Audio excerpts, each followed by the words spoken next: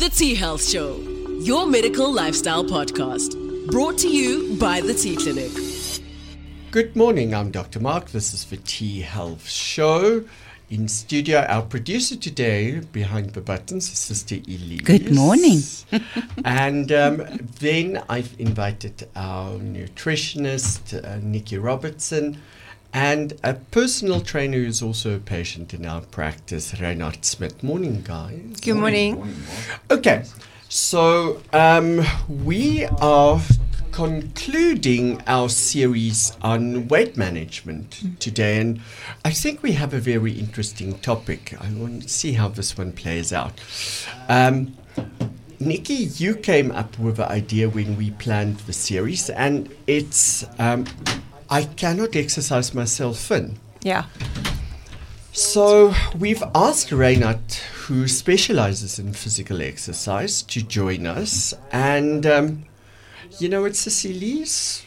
Do you want to start us off? I know that you have a couple of questions. I do.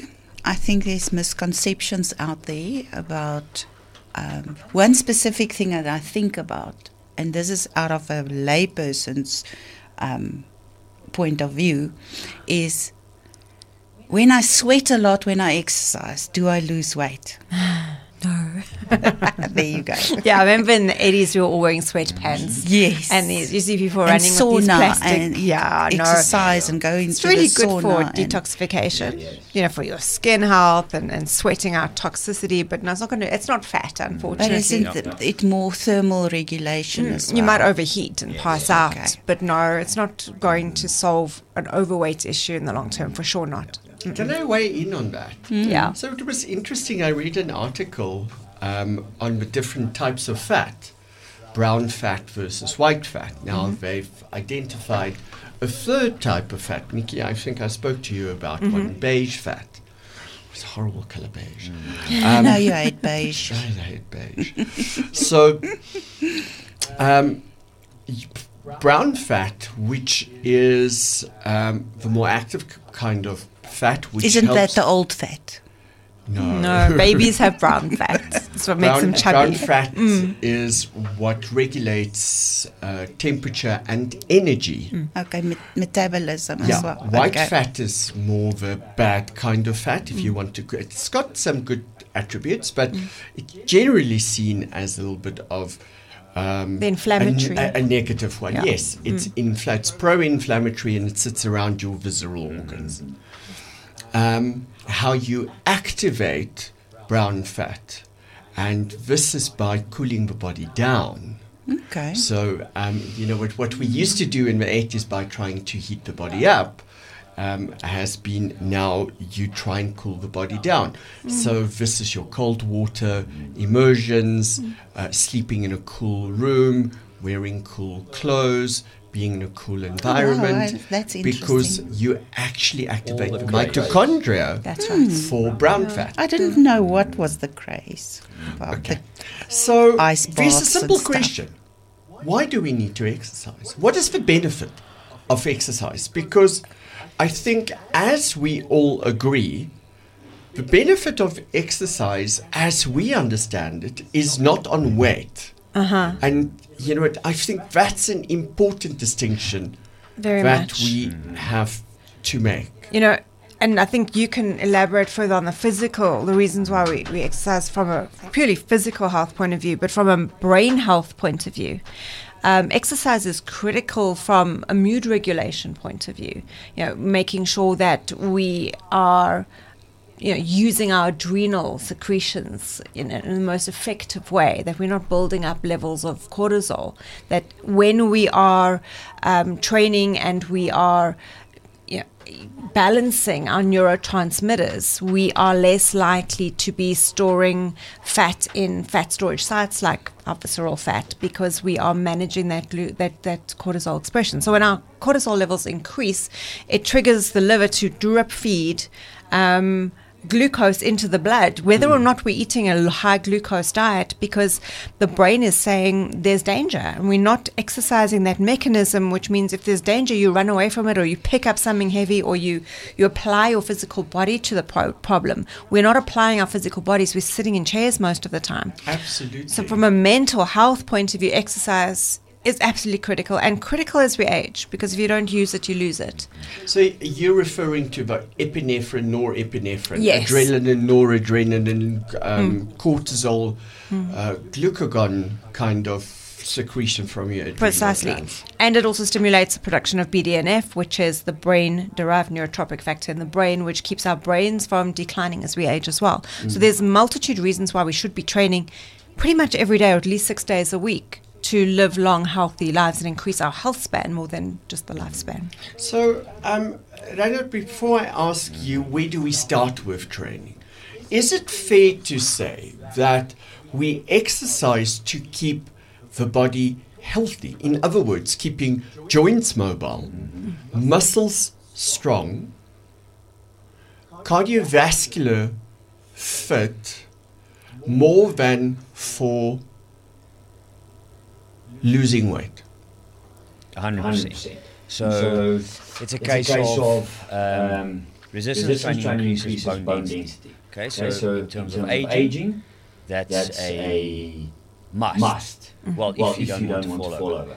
Is it sorry that I interject, is it resistance training or weight bearing So exercise? Is it the same? Resistance training is any movement that bears weight, or there's a load on the body, on the musculoskeletal system, on the joints and muscles, spanning those joints. So that could be body weight as well. So if I ask, you know what, Sister Lisa and I in the practice, and Nikki, I think you see it a lot with your patients, osteopenia, osteoporosis. What are the exercises that we do to prevent that happening when you say resistance exercise? Please explain that, because I think it's so important that our patients, especially women, understand the difference between normal exercise and exercise to keep your bone mass and bone density up. So the principles stay the same, but my suggestion is always to consult an expert, someone like me, your biokineticist, or someone like that. Because the angles that you work at, the load, the type of equipment you use, so going towards TheraBand, knowing your limits, so that's why you need a professional to look at you and go, okay, well, you've had erosion in certain areas, your knee doesn't work as well as it should, so we can't do a squat anymore, we can't do a lunge anymore, but we can do an extension with a TheraBand that keeps the resistance curve constant and in a good place, but doesn't overload the joint. So those are the kind of things you look at. So yeah, going to a professional, doing basic exercises that would be seen as rehabilitation type exercises for, let's say,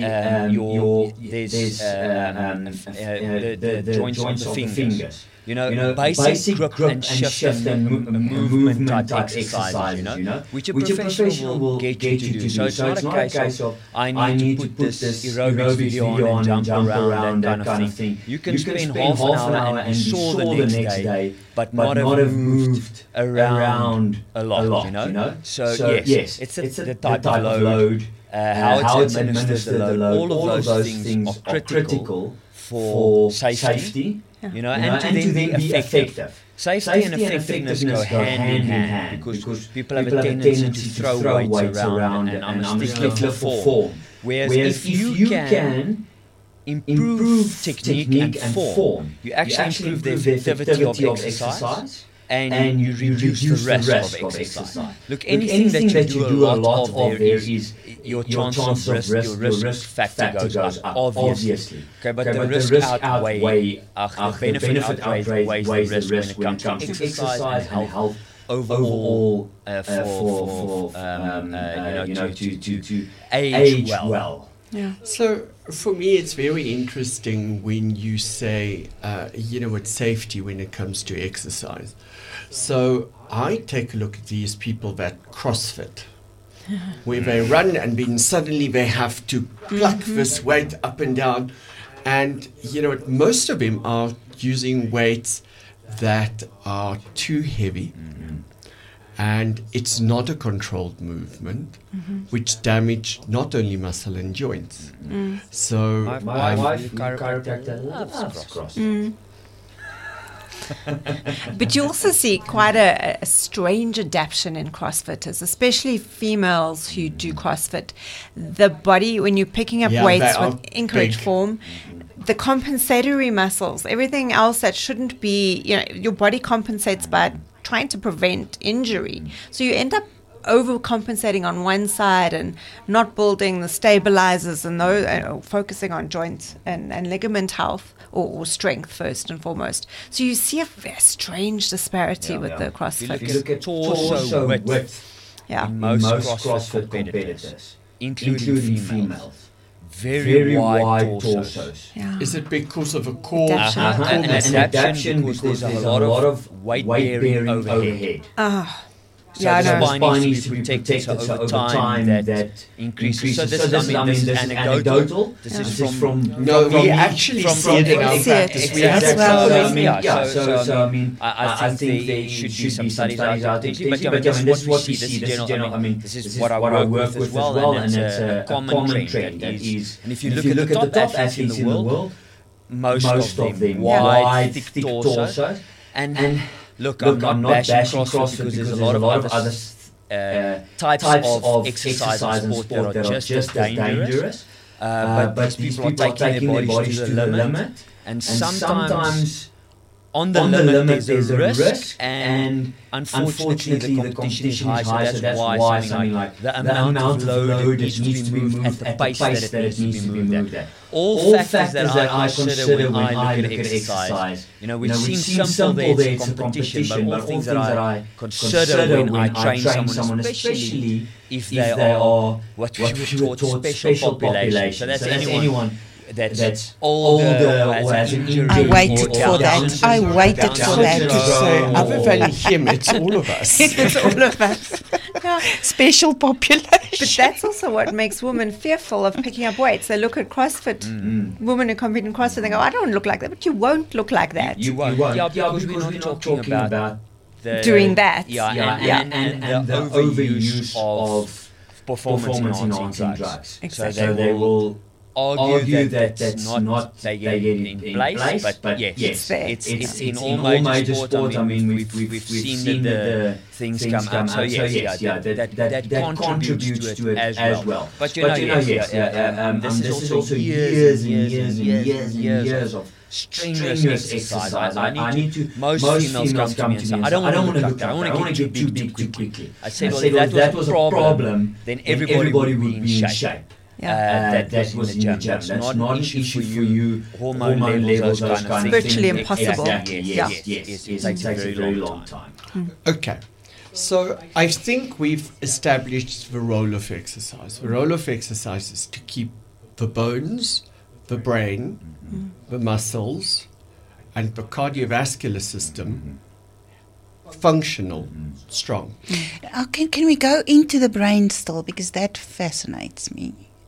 Is it because of the endorphins? That's one part. Okay. And there's extra blood flow and extra oxygen availability in the brain. So that's your primary driver. But BDNF, which is your neurotropic factor, is an anti-inflammatory compound in the brain. Okay. So it works against the buildup of amyloid, etc., etc. So it is, preventing Parkinson's, Alzheimer's, neurodegenerative conditions like dementia. Can you exercise yourself mentally healthy?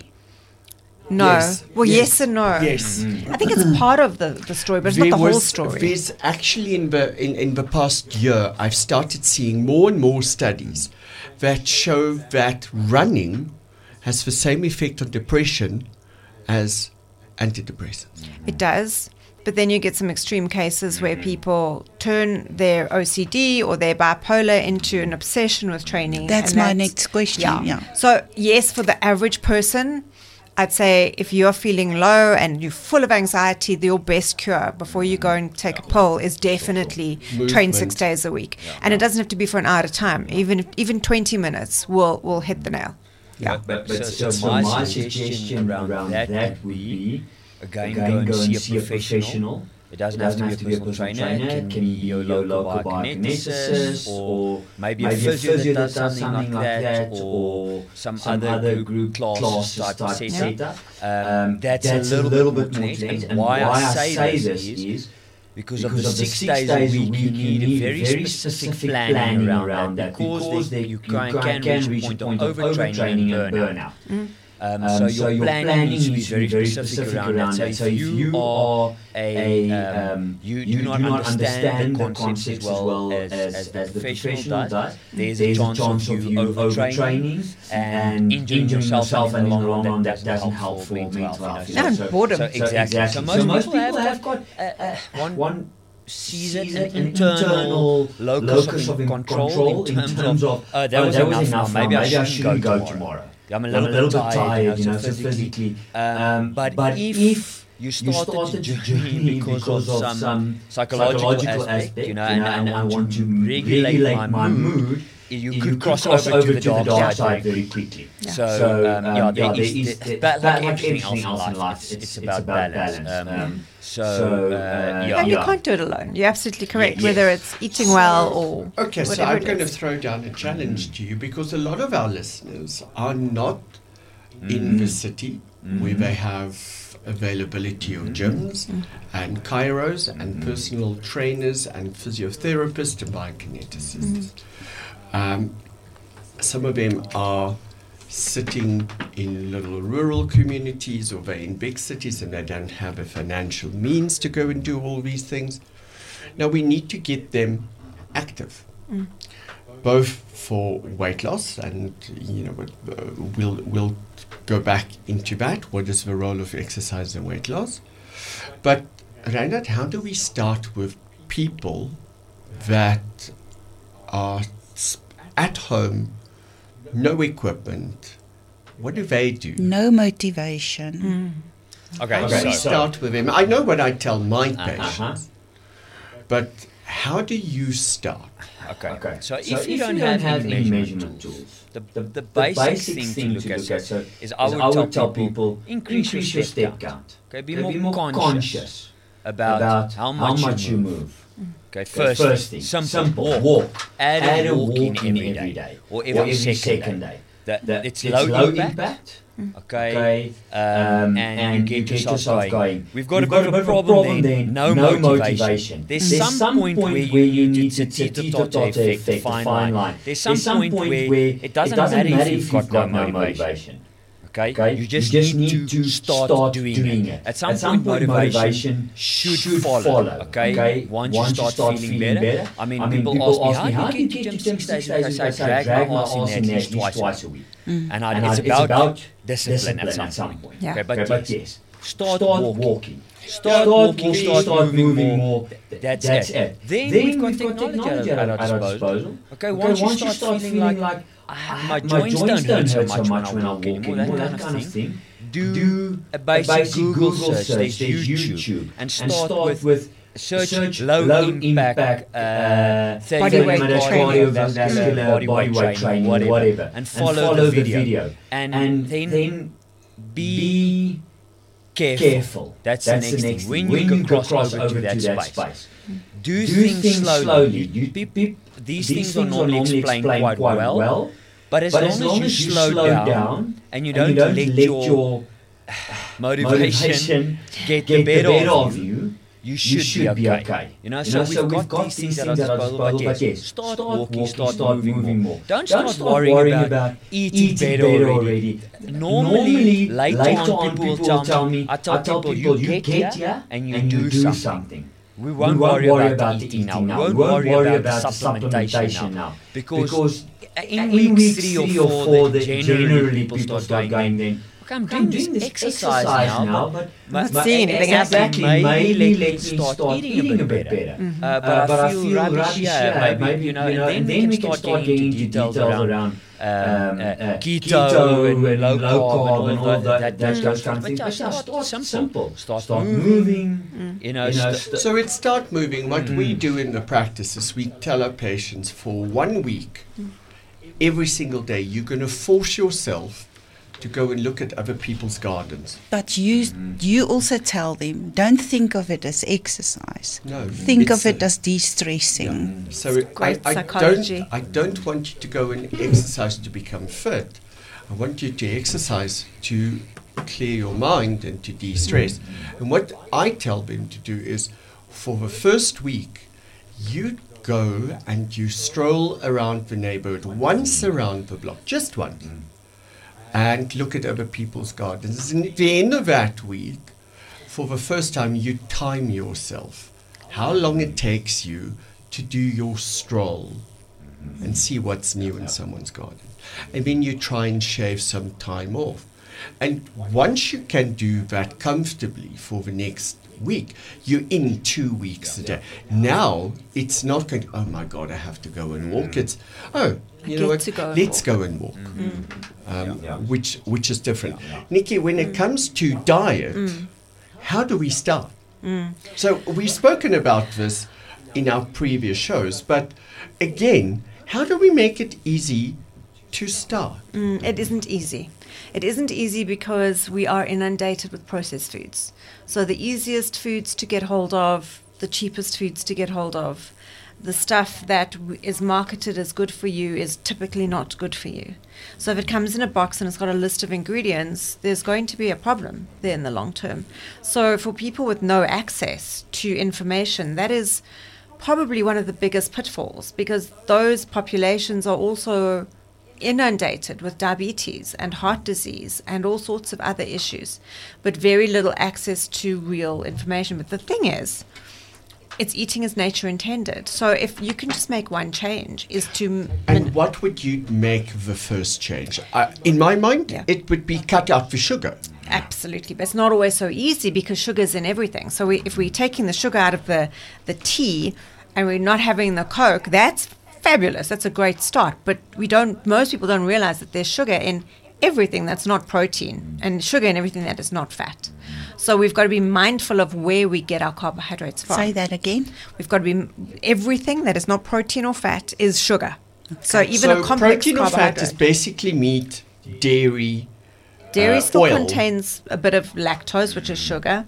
So it's pure fat, so like oil and meat, or oil and fish. Those are the two sorts of macronutrients where you're not going to find any sugars. Not to say carbohydrates are bad for you. Carbohydrates are necessary, very important. You can't cut them out in the long term. It's impossible. But the more processed, or the more processing these foods go through to turn them into something they don't resemble in nature, the worse they're going to be on our endocrine system, on our brains, and the way we age in the long term. Okay. So if it looks like it does when it fell off a tree or is growing on a bush, there's your good carbohydrate. That's your healthy sugar. So I can eat my corn on the cob. Yes. But I should stay away from millipap. Yes, the bit that comes in the tin with all the gloopy sugar in it. So eat the corn straight off the cob. Eat the potato that's growing in the ground. Nothing wrong with that. But don't eat the potato fries or the chips that come in the Lay's bag. You know, there's where the potato's gone wrong. So we've got to go back to basics. Eat the eggs. Fabulous food. Eat the pilchards if you can't eat the salmon. You know, there's nothing wrong with a tin of sardines. That's a flipping superfood. But we think because it's cheap and it's available. You know, now I remember. My mother used to make the best fish cakes with the sardines and tomato sauce. But that's not healthy because it's of tomato sauce. There's so little in there. And if you really want to split hairs, you can rinse it off. Honestly. But the sardines are really good for you. There's calcium in those bones. It's omega-3s and it's just protein.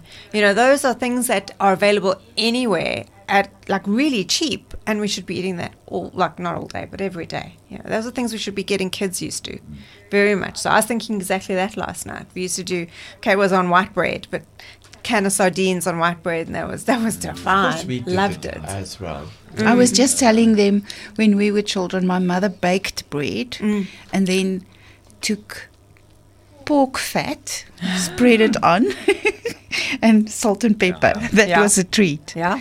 But I mean, that's fat and carbohydrates. Yeah. So Mark, can I tell you from my perspective as a coach, that is the one biggest tool that I ask clients to implement is to eat your food as close to its rawest form as possible. So it's natural form. Yes. Yeah. Natural form. Okay, you're going to cook certain things, obviously. Yeah. I expect people, if I see people are struggling with the concept, I will elaborate, but I mean, the average person understands that that's meat being cooked and those kind of things, but eat stuff, your food as close as possible to their natural form. What we do in the practice is simple, especially when it comes to gluten.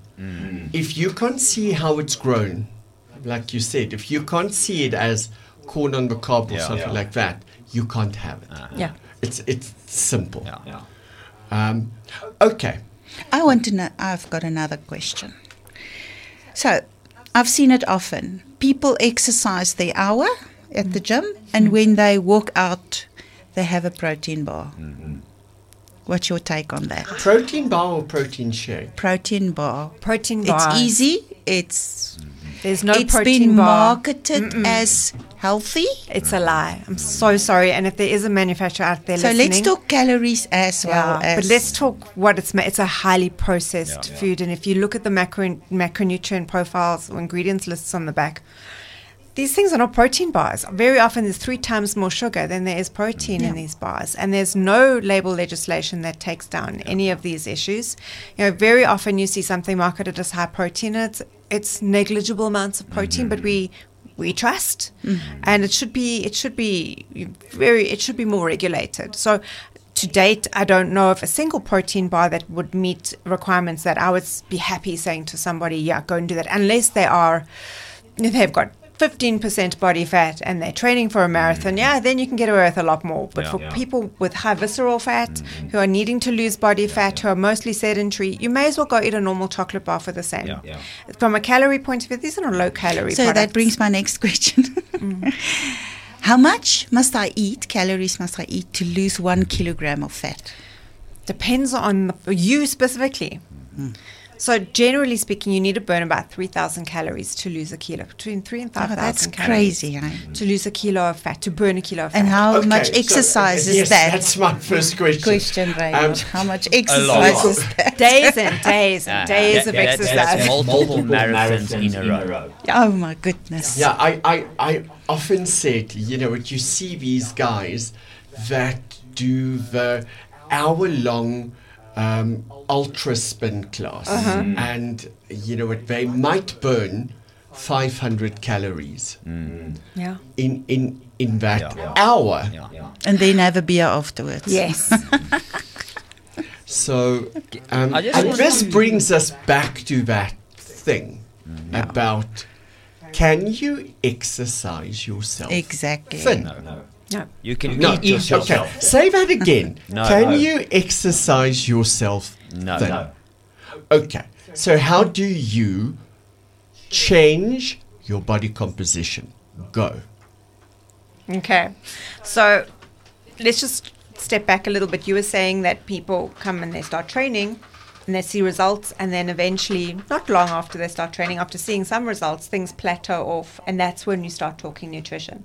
And I see that in inverse in my practice. So people come to me and they are determined to lose body fat, and they're balls to the wall, and off we go. We're going at we this. know what happens when you Balls go to the wall. Yeah. It's sore. Exactly. And they shoot out at the starting gate, and some people lose 5 kilos in 2 weeks of fat, but the handbrake's gonna go up really quickly, because if you're not training and you're not doing everything you need to do, you can't just do one thing and expect permanent results. That's not how things work. Yeah. But Nikki, sorry that I interject. How do they lose 5% body fat in the first month? Okay. So how do they do that? I'm talking about people who eat rubbish and are now eating clean for the first time in their life. So they have made an extreme change. It's not somebody who's eating moderately well and making a small tweak here and there. These are extreme and people with a normally good people 40 with a kilos lot to of lose. weight to lose. Precisely. So we see dramatic changes. And then over time, it slows and it slows. And this is where I say, now you've got to go see a trainer, a biokineticist.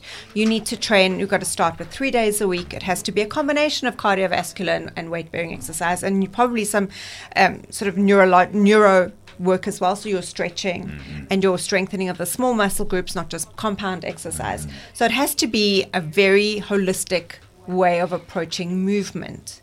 And it has to be fun, because if it's not fun, it's not sustainable. So you have to train with somebody if you've never done it before. So that's really, you can't, although, exercise is not going to make you thin, but neither is eating alone for, if this is going to be a lifestyle, if this is we're looking at a long-term solution to a really chronic problem. We can't just apply some quick, easy fixes to this and expect results for life. This is to be a complete lifestyle change if you really want to have good body composition, which includes movement, but it's not one or the other, ever. It is both. And it's got to, whether it's nutrition, which is tailored to an individual, exercise has to be tailored to an individual. There's no one size fits all anywhere in life. So that's the trick, and that's the nuance that's often missed when you don't work with somebody who can guide you through what needs to be done, at least initially anyway. Okay, so Reinhard, over to you. Why can't you exercise yourself? Because of exactly what you said now. Why shouldn't you exercise yourself? And that's my next question. Because you will burn yourself out and injure yourself. Most likely. Yeah. Because the amount of effort you need to put in, that is, will not be safe.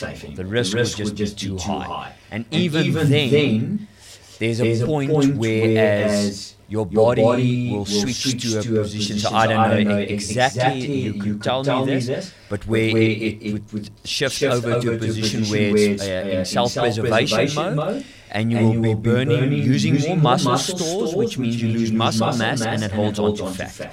Okay, so that process, and then it's counterproductive in terms of what you would want to do. So yes, it's a case of the age-old calorie deficit does work, okay, to an extent, but it depends on what the calories look like. Okay, like we said earlier, it depends on whether or not you are an average individual whose hormones and body and digestive tract function the way it should. Simple as that. And whether or not, psychological factors, stress. So what you alluded to earlier, if you don't have the right hormones, you have high cortisol levels, it promotes fat storage, we explain that in detail. So stress, some people lose weight when they stress. I've got people who they don't lose fat, they lose muscle. Exactly. So that causes the body's in a stress state that goes back to what I said earlier. So may I explain what happens when the body goes into stress? You have a stress reaction which is twofold.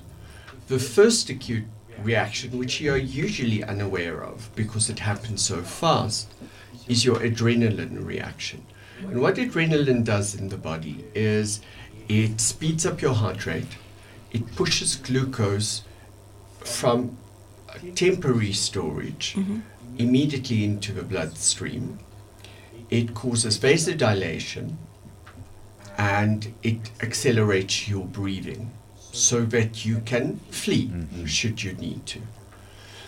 Your secondary stress reaction involves cortisol. So adrenaline that is secreted from your adrenal glands now triggers the hypothalamus and the pituitary gland to activate the release of cortisol, also from the adrenal glands. Now, cortisol should be short-lived, and the effect of cortisol is actually quite simple. It does two things. It elevates, or let's put it this way, it regulates your blood pressure and it regulates glucose. And in the event where you are stressed and cortisol elevates, your blood pressure goes up, so it's bad for your cardiovascular system. And you start taking glucose out of more temporary storage, which is your muscle, and you push it into your bloodstream. And excess glucose in the bloodstream elevates insulin levels, which is inflammatory. So now you have an inflammatory process with lots of insulin circulating. And I always tell my patients, what you need to remember is insulin is a transport vehicle. The more of them there are on the road, the worse damage is caused to the road surface, so the potholes, etc., etc. So it leads to endothelial damage, which now cholesterol starts becoming a role, because cortisol also releases fat into the blood. And that's your stress reaction. So if you keep this high, you break down muscle and push everything into your fat stores. Yeah. And I think if we understand that concept, that overtraining or starvation, both are stress reactions, Yes. which causes damage not only on endothelial or vascular level, but on a neurological level as well, through the role that it has in inflammation. I think we've done well. And added to which, most people don't get enough recovery. They don't sleep well. Exactly. That's where the body grows. So that leads into what I was going to say in terms of there is a again fine line. There's a point where even in the state that you describe now, Mark, some exercise is still beneficial. Because the body works on the use it or lose it principle. So initially, if we don't talk body in a stress state like you explained now, major stress state, the body adapts by adding muscle because there's a progressive overload over time. That's how it adapts. So there's a use it or lose it principle that we talk about. So if you don't move the weight around, whatever that load looks like, the body gets rid of muscle because it costs it too much calories to keep that's such a brilliant way of putting it. It costs too much calories and we're not set up that way. So there's a point even during that phase, if you're in that phase, that some resistance training could assist because you are triggering the body to maintain a little bit of that. You know, there's a point where I've seen people go very skinny and I'm like on a hormonal level, stress level, like I cannot help you anymore. We'll move, but yes, there's the point of diminishing returns almost, you know. So, but yes, there is something to be said for mild to moderate exercise, even in a stressed, physical, emotional state. So, which is why it helps to have a tailored program. And I tell people come in, just move a little bit, stretch a little bit. You know, you get out of the house, whatever. We maintain a little bit of strength. You know, are you not feeling up for today? Most people feel a bit better after they've left, that kind of thing. But there's obviously a point in that state that you described where the next stop is an institution for a 2-week break, you know, something like that, which I see a lot of as well. That's my next question. Can exercise be an addiction? Yeah, yes. Of course. So why?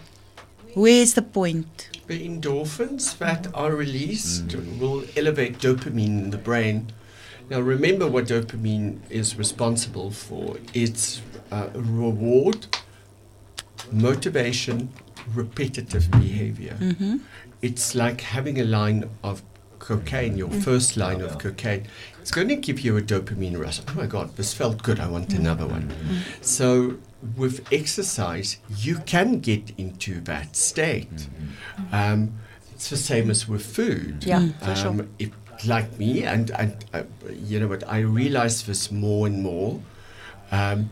If I have chocolate,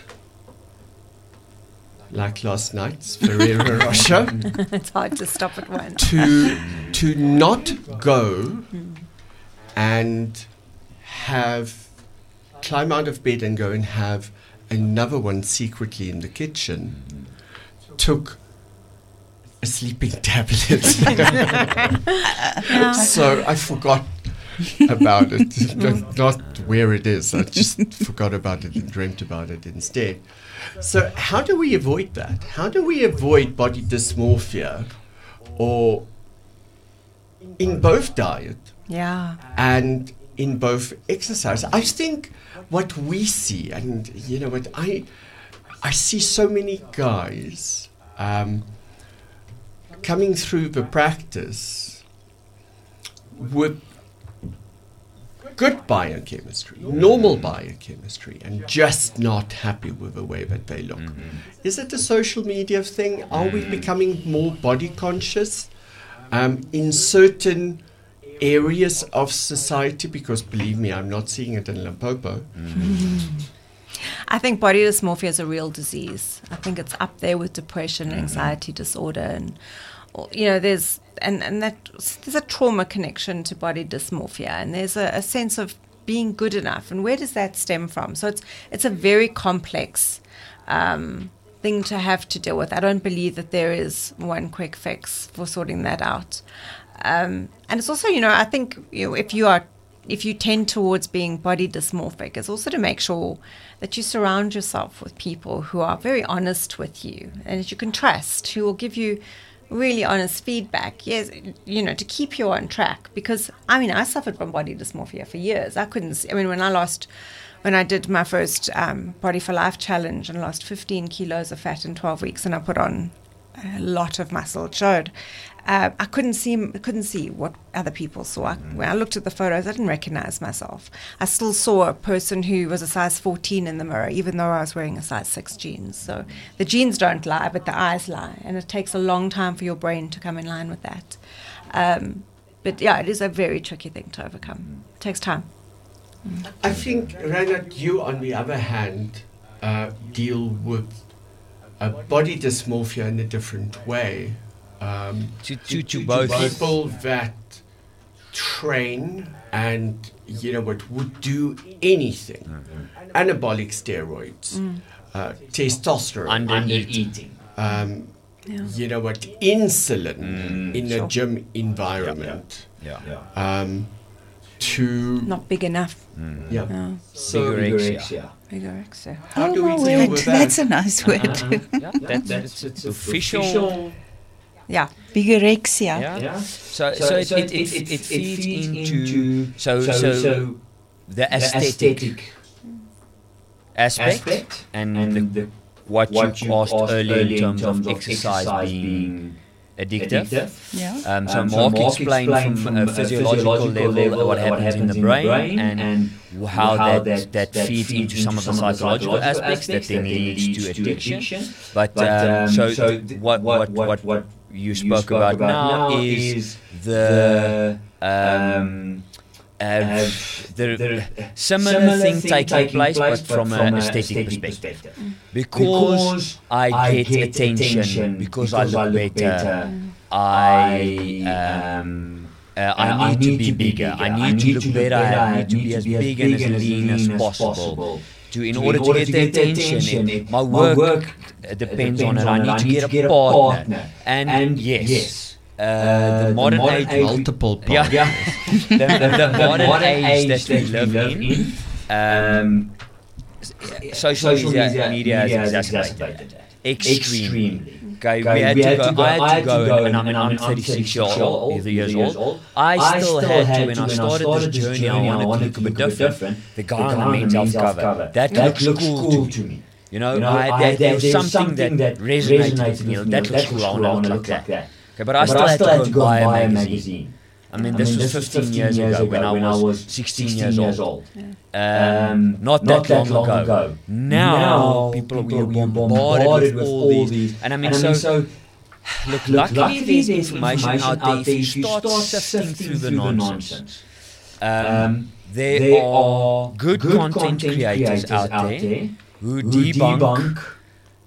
You need to obviously have a bit of discernment yourself, but who debunk the nonsense going on social media, because all of these influencers, fitness influencers, that's the official term, claim something that is not possible naturally, generally. So that leads back into what you were saying in terms of there are the 1%ers, but some of us would argue that they are even on TRT type doses.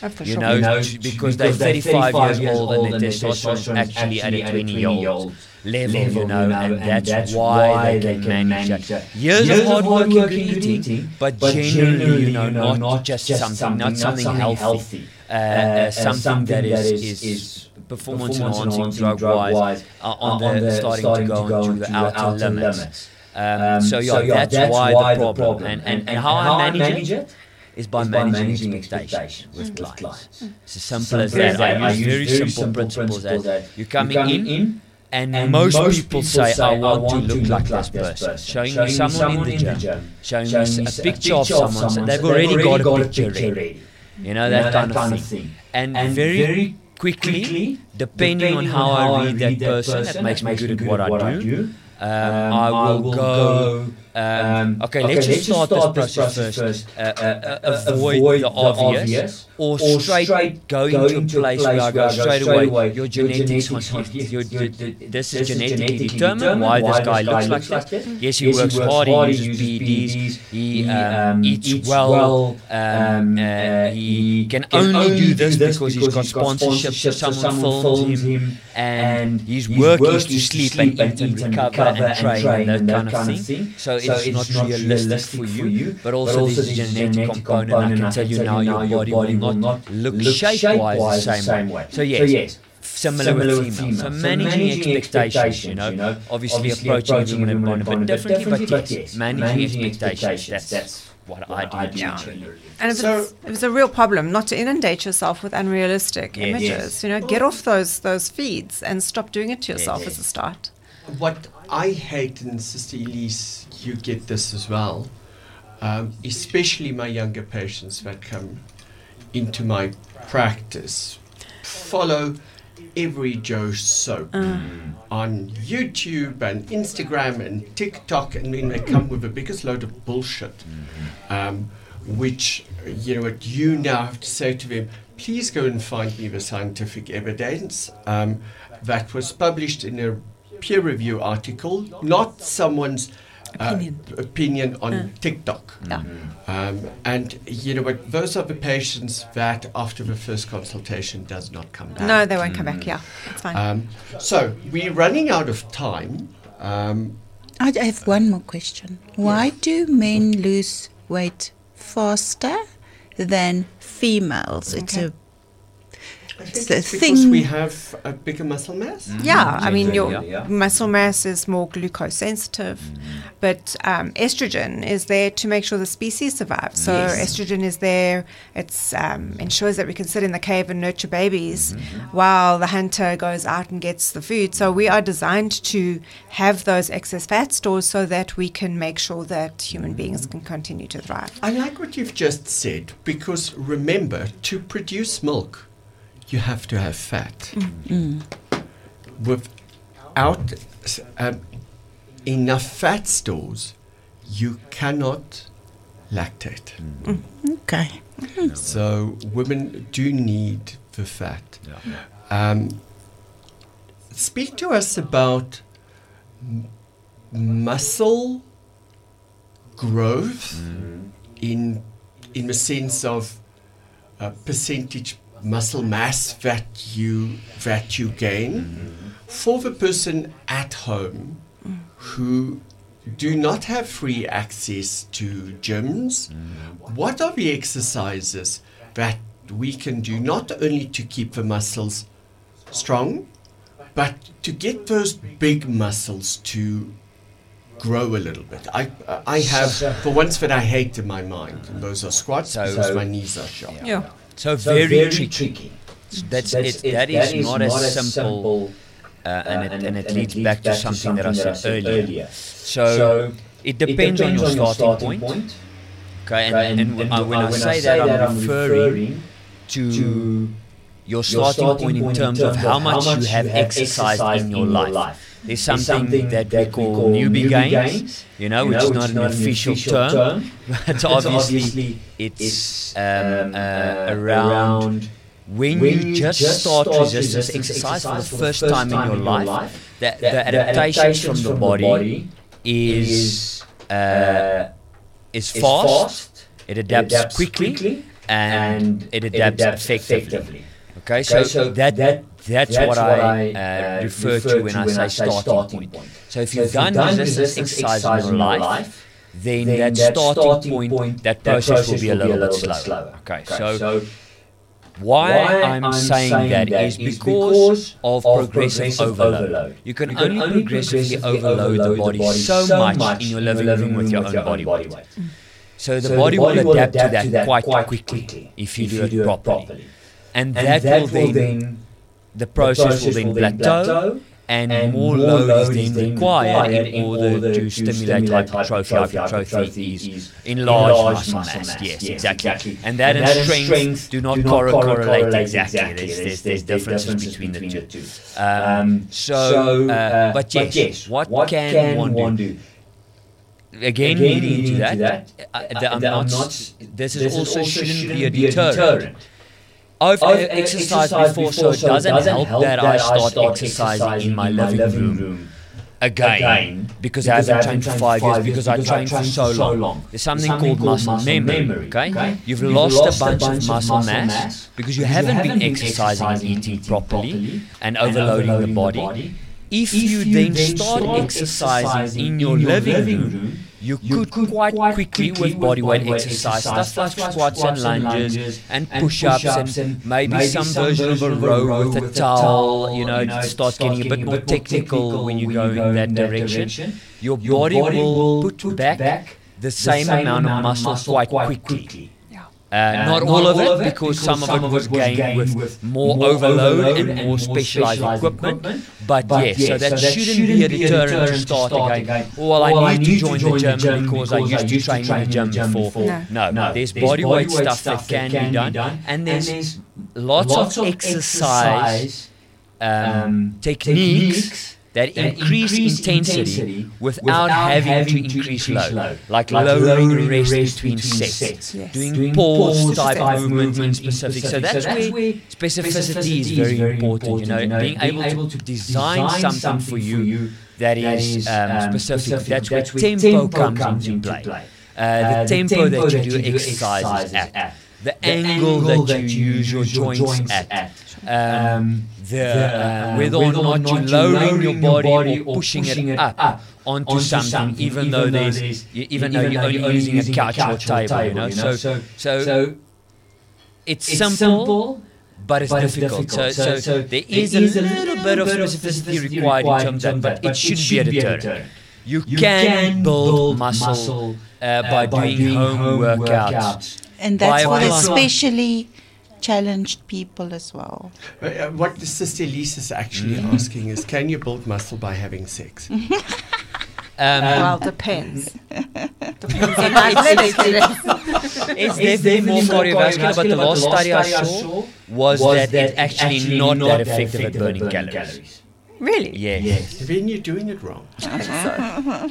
You don't all have a room with things in it. You know what? Stefan and I are designing geriatric sex furniture because our joints are not moving. Nikki, as to conclude from your side. Diet, it's difficult. We know. We need to start with a psychological aspect, setting goals, understanding how difficult it's going to be. How do we combine this with exercise? So I'm going to make the commitment that I'm going to start walking once around the block every day. I might do it twice a day, in the morning, in the afternoon, or halfway around the block, but do it twice a day. Where do I start with a diet stuff? Okay, with the simple things as well. So to keep it as least complicated as possible, to not think that, well, it's going to cost me so much money to eat well, I'm not even going to start. Because really and truly, The things that work best are the most simple things, and they're usually for free. So you've got to eat anyway, so you may as well make a better choice. And the less processed food is, the cheaper it actually is if you shop around, if it's important to you. So this is more whole fruits and vegetables. Yeah. Are there certain stuff that we stay away from, even though they're fruit and vegetables? Yeah. I know that grapes is high sugar fruit. One of them. So fruit is sugar, and it is a very complicated. It's a contentious issue because fruit's supposed to be so healthy for you, and yes, it probably is better for your child to take an apple to school than a bar of chocolate. Of course it is, because there's fiber and there's all sorts of other benefits to eating fruit. But when you are eating a lot of fruit all day long and you already have insulin resistance, you are going to put on more visceral fat. Your glucose is going to go through the roof. So fruit is designed by nature to fall on the floor in autumn so that animals can eat fruit, and what happens is their body fat increases so they survive the winter months. And if we're eating mangoes and grapes every day, our body fat's also going to increase. But there's no winter coming where we have to survive. So what you are saying is I can't really at nighttime have my dried mango. Have you seen the amount of sugar in dried mango? It's sad, but it's you may as well go and eat your Ferrero Rocher for the same amount of sugar. Goody. But I can have mango. During the day before your training with protein, then you're fine. So what fruit do I eat at night time after I've had my dinner? So I take my protein shake before I go to bed. Otherwise, I do get up and I go and snack. Okay. So, but I do like fruit. Yeah. Blueberries. Any berries are low in sugar. At the moment, cherries. Cherries as well are out. Your stone fruit, your peaches, your plums, it's apricots. Going higher in sugar. So your berries being the bare minimum. So strawberries and things like that. In the book, there is a sugar-free pavlova in the book, which you can have as dessert every night. So everything in there has got more than adequate amounts of protein. And the ice cream the berry ice cream made with whey protein. So have that for dessert every night, and you'll be fine. It'll satiate that craving for sweetness, and there's fruit in there. But there's also protein, which is the key. Okay. That brings us to the end of our show. It also brings us to the end of a series on weight loss. Reinhard, from your side, we know where we start. Start simple, just move. I always tell my patients, and I hope that you agree with us, especially if you're carrying weight, exercise and water. Just go and walk in your pool. Yeah. It takes the weight off your joints, and you're training against resistance. It's difficult to walk in water. So, you know what? And it's beautiful. It's summer. There's no excuse. And it doesn't need to be deep water. Please, just somewhere between your navel and your nipples is a good way to start and get the kids involved. Try and create that whirlpool effect in the pool. We always used to do that to see how fast we can. And then, you know what, you lie on a lilo and you go around with a gin and tonic. So, okay. Next week, Sister Elise Simpiwe and Stacy will be back with me, and we're going to take a fun look at the topics that we've done this year. So obviously we're going to talk about stuff that we've done with you, Nikki. Reinhard, thank you for your time. We'll get you back onto the show. If people want to get hold of you, do you maybe do online training for them as well? I do provide a service along the so lines. Contact details for you? No, on Virgin Active's website, they will find me under the Randburg banner. And my email address is over there, cell phone details. Give it to us quickly, your email address. So Smit Reinhard, small letters SMITREINHARDT 02@gmail.com. Okay, perfect. And if you want to contact Reinhard and you missed that, you can contact us at the T Clinic, our website www.tclinic.com, or call Alice or CJ on 010-824-1393. Guys, it's the last show that we're going to do with you. Please have a wonderful, wonderful festive season. Be safe. And Nikki, you and I will see each other early in the new year. Yes, for sure. Reynard, you're a patient, so we always see you. So have a good one, everyone. Thank you. Bye. That was the T Health Show, empowering you with knowledge. Download all previous episodes on your favorite podcast platform. The T Health Show is brought to you by T Clinic.